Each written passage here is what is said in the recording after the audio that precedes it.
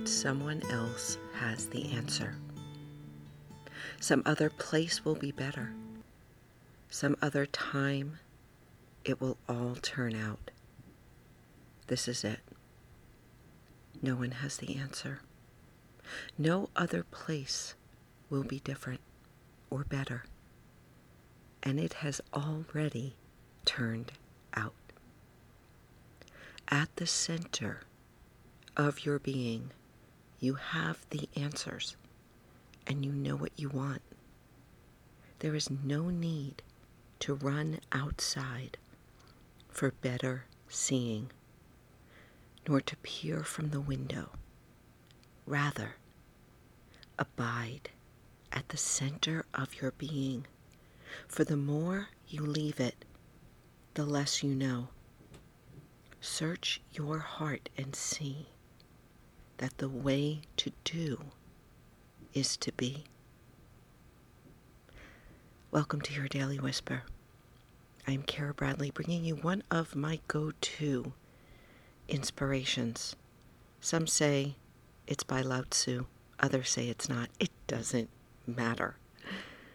At the center of your being, you know who you are, and you know what you want. At the center of your being, you have all the answers, my friend. And our path of awakening, of realizing our potential, is simply to learn how to abide in that center. To be in our power is to practice and experience abiding in our center more and more and more, so that we are unshaken, that we are unshackled, that we know moment to moment what is best for us, how to best serve, speak, be, and as we talked about last week, walk, cook, tend. Listen. I will tell you, my friend, that there is something new emerging for me. I don't know what it is yet, but I'm listening. I'm deeply listening. We are in a place in our world, in history, where if we don't learn, practice, prioritize abiding, which means to simply stay, right? Stay at the center of our being and know how to return when we get pulled off. If we don't prioritize that, we will be at the mercy of the uncertainty and the chaos in this world. And so I am feeling very called to organize and gather and teach and share and support and coach at a much higher level these days. And this is coming through live stream, no editing, no prepping. At the center of your being, you know who you are, you know what you need, you know what you want, you know your life's purpose, you know why you're here.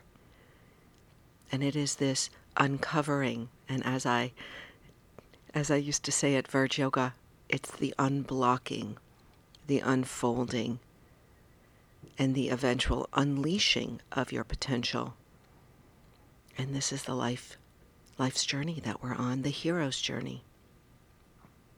So I am going to leave you with one thing today, and that is I am gathering my tribe in a new group called Own Your Power. We're going to start on Facebook. I don't love the platform, but it is a good way to gather. Eventually, we may move over onto another platform. For now, sorry about the phone, I'm at my in-laws. Today is Mr. Fantastic's birthday. I talked about it in my bonus episode. Anyway, I digress. Own Your Power. Find the link on the show notes. Go to my website, find the link, join me. I will be offering weekly trainings. I will be gathering the tribe, and we will together be sensing into what is next for us as a platform, as a community, to practice owning our power, to practice finding our center. Because more and more and more, we need to do this. This is how we will be able to support others as this chaos continues to unfold in our lives. So, own your power.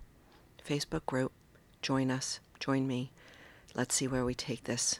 And for the rest of this week, I am going to be talking about power because it is front and center for me. I've been doing a lot of deep dives into what it means and how to build it.